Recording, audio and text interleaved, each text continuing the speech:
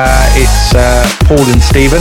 We're back again. So I thought it would be best for us to introduce ourselves in case there is more than 5 people listening this week. So if there's 10, that's an extra 5 people who can know who we are. My name's Paul Sharland. I came to Dubai in 2005. I've been doing real estate in Dubai ever since, with a couple of short breaks. Over to you, Stephen. Stephen Leckie. Been in Dubai since 2003, working in real estate since 2005, and have known Paul ever since then, really. Yes. How was it? What, knowing you? Yes. Has anything changed? So much. Has there, really? What, with you? Well, not looks-wise. I mean, no. Well, maturity. No. Well, doctors have sorted things out, haven't they? Doctors have done quite a lot, yeah. Yes, yeah. They're not cheap here. No, not for you. Well, no. Well, saying that, they do like if they do offers. If you get 5 things done, they only charge you for 4. Yeah, I'll see if they can do a bigger one for you, Stephen. Yeah, thank you. What were we saying? So we're going to talk about. Well, this is our second one, so I think we're going to focus a bit more on property and one of the big, or a couple of the big questions that are being asked at the moment. I'll tell you one of the questions Okay. I'm being asked at the moment, and I'll be interested to hear your version of the answer, because I'm always learning, and You are. yeah, always learning from you as well, Paul. Well, and that, yeah. The pros and the cons. Yeah. So a lot of people are asking me or they're suggesting as well, that prices are too high. And that we are potentially in a bubble. Okay.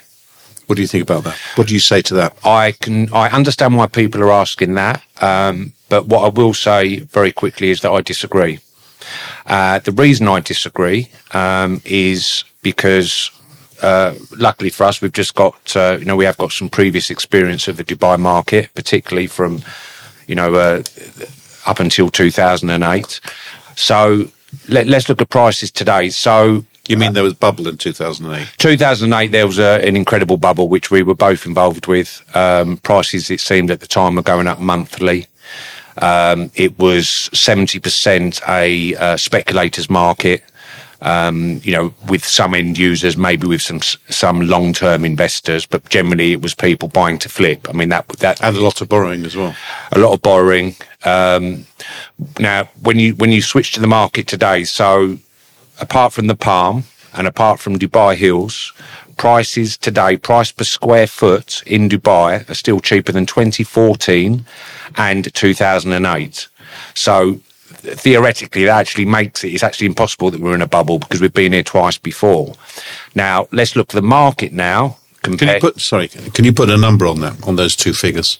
In what respect? So you say the prices per square foot is in 2008 and 2014. We're still not there. What is that? Well, I mean, look. I'm not one who particularly believes in that you should generalise about one big place. Now, let's use the UK as an example. So when they say, when you see a press report, the prices have gone up by 2% or they've dropped by 2%. When people are talking about the UK as a whole, how can you compare London to any other part of the UK? You can't compare it to Grimsby or to Coventry or to Gloucester, and I wouldn't like to either. So to generalise about Dubai is, you've got these outliers. Now, obviously, the Palm is the big outlier. It's an address which is an iconic address. It's known the world over, and there's only one Palm, soon to be 2. But that's a little bit down the road with the Palm Jebel Ali again. So with the amount of people moving to Dubai, the amount of people with money, if they want to buy in Dubai one of the best addresses in the world, then their only choice is the Palm. So because of that, prices are at all-time highs, but we expect them to continue to go up in price. And Blue Water Island, of course. And Blue Water Island. Dubai Hills, arguably, or you could safely say that it's the number 1 master community in Dubai. It's Emaar. It's been done very, very well with a golf course, perfect location, great infrastructure. So, as a community which is still regarded as new, there's been the most amount of interest there for families or people wanting to move to Dubai to, buy a family home, a villa or a townhouse in particularly. The number one choice was Dubai Hills. And so those two places, the Palm and Dubai Hills, have seen the biggest price increases. But for everywhere else, prices are significantly cheaper than 2008 in certain places. I'll give you an idea. We got involved. We were heavily involved in flipping back then, which was splendid. It was very, very good until it suddenly stopped, which was September the 15th, 2008, when Lehman Brothers went bankrupt. And I remember there was a group of us, like a little sort of investment fund we had. We had a couple, and we bought an Olive Point villa in Jumeirah Golf Estates, and off plan, and we paid 17.4 million dirhams for it. Now, obviously, we didn't pay 17.4. We was paying the first 10%, hopefully maximum the next 10%, and then we were looking to flip. So, if we paid 20%, it went up in price by 10%, then we made 50% ROI within a few months. And people were doing that at the time. And people were doing it, yeah. Now, Jumeirah Golf Estates over the last 2 years has gone up massively in price, but prices are still cheaper than in 2008. That's to give you an idea of when people say our price is too expensive.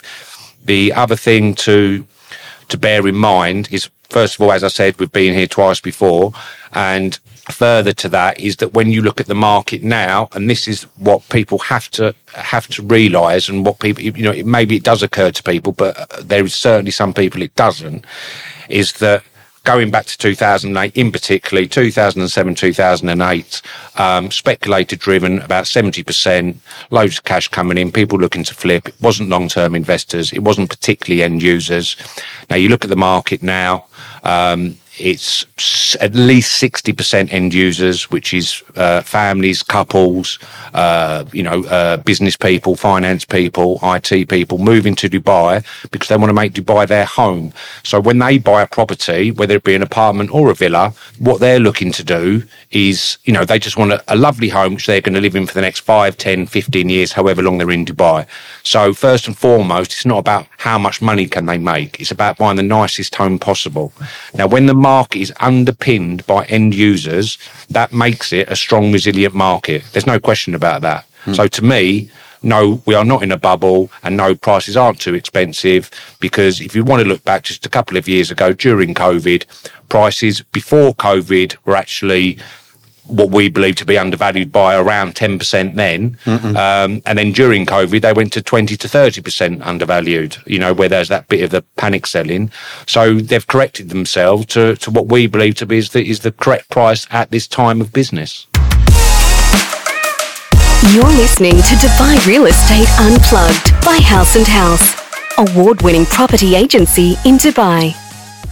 Yeah, I think also what's also happening is that the quality of property is probably a lot better. The efficiency of property. Do you know what I mean? In 2005, 6 and 7, you can build anything and you could sell it, whatever it was. Yeah. And it would sell and flip, etc. And then came... you didn't actually even have to build it. You could just produce a nice brochure and tell everyone it was going to be amazing, and then they'd still buy it. And a good launch party. Good launch party, yeah. And yes. But so I think what happened is, I think the entire world after 2008, not just in the property business, but in all businesses, everybody's looked at efficiency. Sort of so much conspicuous consumption was going on before that. And I think people, architects, developers started looking at how can we best use this space? What's the best way of designing an apartment or a house or this land, getting best use out of the land, etc. And I think you're seeing a lot better quality and a lot more thought has gone into to property in itself since then. So you're getting better value for money now, probably. Yeah. No? Would you agree? I would agree. And if you want to take it down to basics, even say, for instance, even on the Palm, where you'd say now for the high end developments, you're looking at between 5,000 to 10,000 dirhams a square foot, which sounds a lot, but when you think about it, 5,000 dirhams a square foot is around £1,100, and obviously £2,200 for 10,000 dirhams a square foot. So £1,100 per square foot is still a third of the price of central London. Even at 10,000 dirhams a square foot, which is seen as, the top price now, it's still significantly cheaper than central London and most other major cities. So when you make that comparison, yes, prices have gone up in Dubai, but look around the world, all these other major cities, they're significantly more expensive. So, which is why so many high net worth individuals are buying into the Palm and these other places in Dubai because they see great value. Yeah. And why would they want to leave their money in a bank in Europe at the moment or in the West where they're going to get heavily taxed? So many reasons not to leave it in the bank at the moment with inflation, etc. Let's go and buy some property, and we're better than Dubai. Yes, and where is better than Dubai at the moment? Well, I don't know of anywhere. Do you? There's a couple of places that people talk about, like Singapore, and I've even heard Miami on that list. Yeah, I think I saw that when that report came out. I get Singapore. That's an Asian safe haven.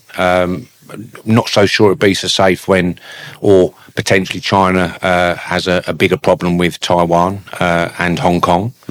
Miami, apparently, because I was surprised Miami was on there, but effectively I think they chose Miami because they needed to choose somewhere in the US, and Miami is just performing better than all the other states because they've got lower tax rate and a lot of people have moved there post-COVID. They've got more land and it's better weather but yeah, they live next to the president as well, of course. Yeah, there could be some people who want to do that.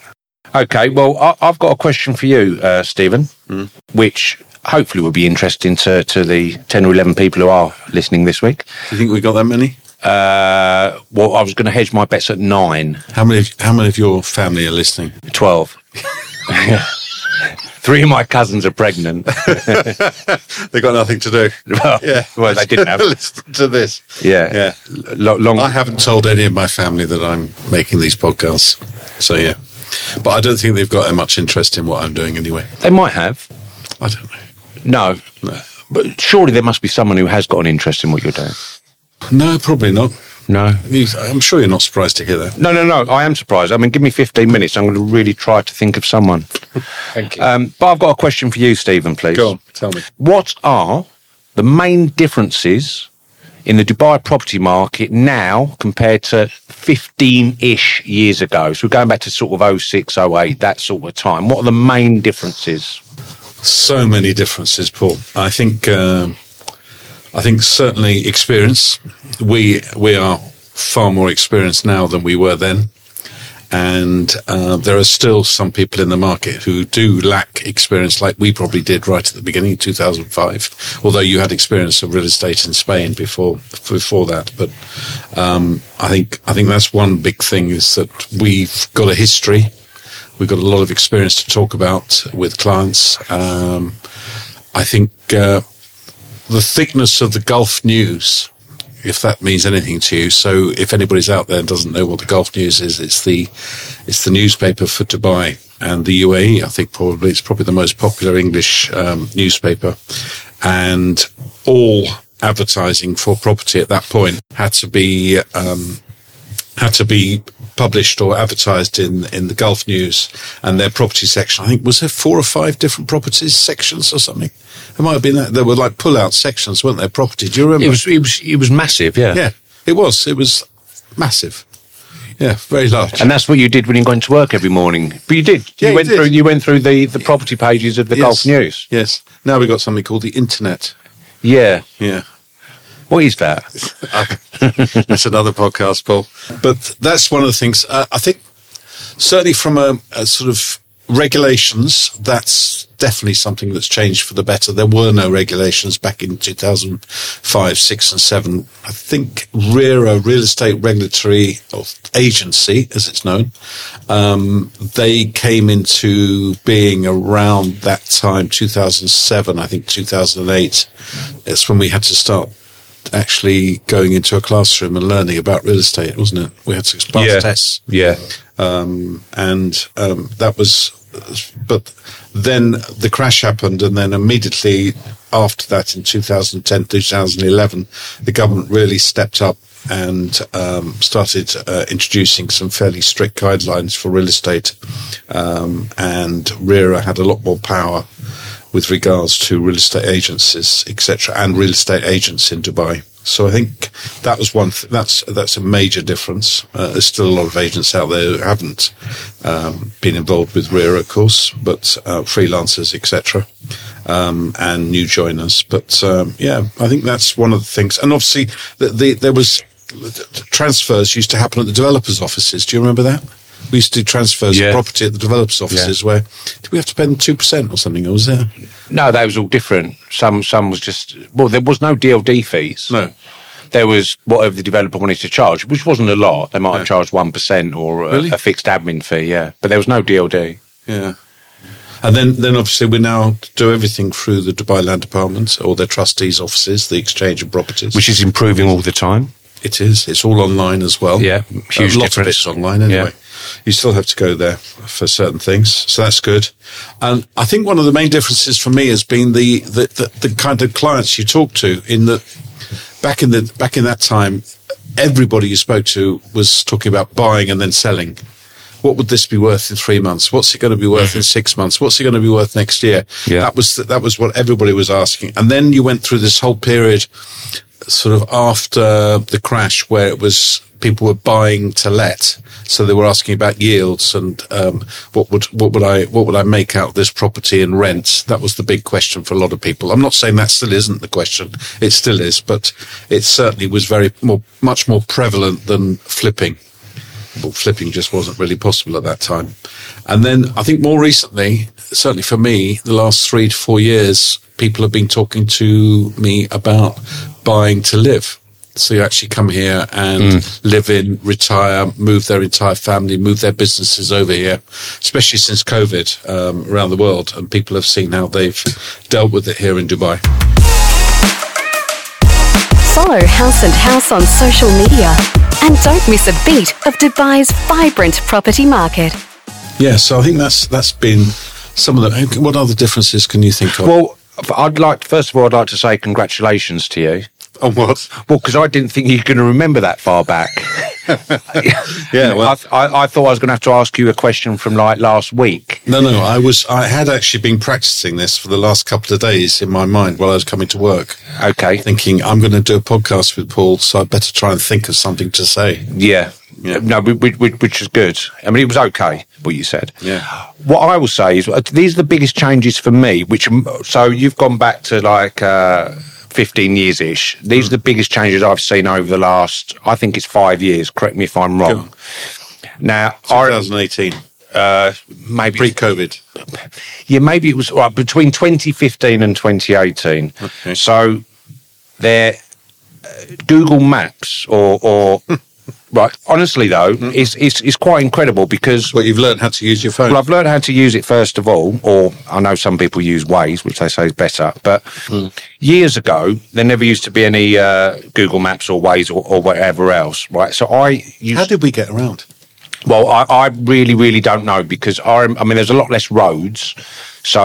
But I remember, for instance, if I had to go to Jumeirah Lake Towers, I used to really, really not look forward to it because I had a meeting. Now, the master developer was Nikhil, and they just weren't very good back in the day putting up road signs or directions. Right. So effectively, if you went to JLT with their one-way system, if you missed your cluster, right, which was quite easy to do, you had to go all the way around the one-way system to then look for that cluster again, to hopefully find it the second time. Then if you did find it, you had to park. So if you had an important meeting... Yeah, I mean, obviously, you could either be late for your meeting or you have to leave really early to get there for that meeting. You have to really plan ahead. The same, actually, with JVC. I used to hate having to go to JVC because there was no road signs or any directions at all. And you just didn't know where you were going. So to me, to have the GPS and literally to go anywhere in Dubai, you could go into the deepest, darkest depths of Deira or really old Dubai, and literally you can go straight there, it goes straight in. I mean, that is, we're so used to it now, we forget what it was like before. But it was really, really difficult. No, there were no maps, were there? We didn't use maps. No, there wasn't, no. Did we use maps? I don't think there were. Well, there were some maps, yeah. There was a company called Explorer who used to produce these maps. I probably still got a few at home. Yeah, but pulling to the side of the road at Shakeside Road and looking at the map, probably not a good idea. Not a good idea at all. And the other thing is, once again, people just won't realise this because they just wouldn't know any different. But I mean, WhatsApp. I've lived a few different places. You've learned to say it now. I know, WhatsApp. Yeah, I know. I always used to say "What's up," and everyone used to look at me and just, "What's up," which I didn't like. So it's, when you think about it, before WhatsApp, I mean, the business was, I know this sounds obvious, but it was like phone and email. And an email could sort of take quite a while. Now, we're so used to WhatsApp now that... Well, you've gone back to saying... Oh, did I say WhatsApp? Did I? Said WhatsApp. Oh, damn. So we're so used to WhatsApp now. Like, I remember this was quite a while ago, actually. So 18 months ago, WhatsApp went down one evening, right, for a few hours. Mm-mm. Honestly, the whole world. But the whole of Dubai stopped. Yeah. It was like there was panic. Mm-mm. People calling up, like, has your WhatsApp gone down? It was like people couldn't operate. Because when you think about it, something really simple, if you're speaking with a client who's just making a general inquiry, oh yeah, this looks interesting. Oh, can you send me the floor plans? Right. Now, before WhatsApp, that wasn't a straightforward thing to do. You had to find the file. If it was on your data, or if it was on your server at work or wherever else, then get it. I mean, I was obviously never the best with technology, no. but find the floor plan, send it on email. Hopefully they see it, etc. Now, literally, you could ask for more or less any detail of a property, whether it's floor plans, prices, square foot, location, you name it. That client anywhere in the world can have all of that information within 2 seconds. Mm-hmm. It's incredible. And from what I'm told, there's more business conversation in Dubai, let's say the UAE, than any other part of the world. They reckon like 90% of business conversations, right? Whereas in some countries it is still email or in some other way. Here it is literally all on WhatsApp. I've done deals with people who don't speak English. Yes. Which is ironic. They've bought property, and we've dealt nearly exclusively on WhatsApp, apart from the very first phone call where they told me they couldn't speak English and can we go to WhatsApp, please, because they can understand English when it's written. It's amazing. Still calls it WhatsApp. Well, whatever. You know what I mean. Okay. Well, it's been lovely chatting to you, Stephen. I'm not sure how long we've been on, but we're time out there. Hopefully this has been a little bit of interest and a bit helpful to anybody who is listening. And we will speak to you again soon. Thank you very much. Thank you, Paul. Cheers. See you. And Bye. you. Bye.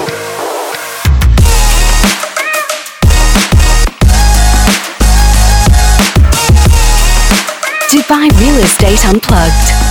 Finding this information helpful? Share this episode with friends and family to help them in their property journey. To know more about us or to contact our property specialists, visit houseandhouse.com.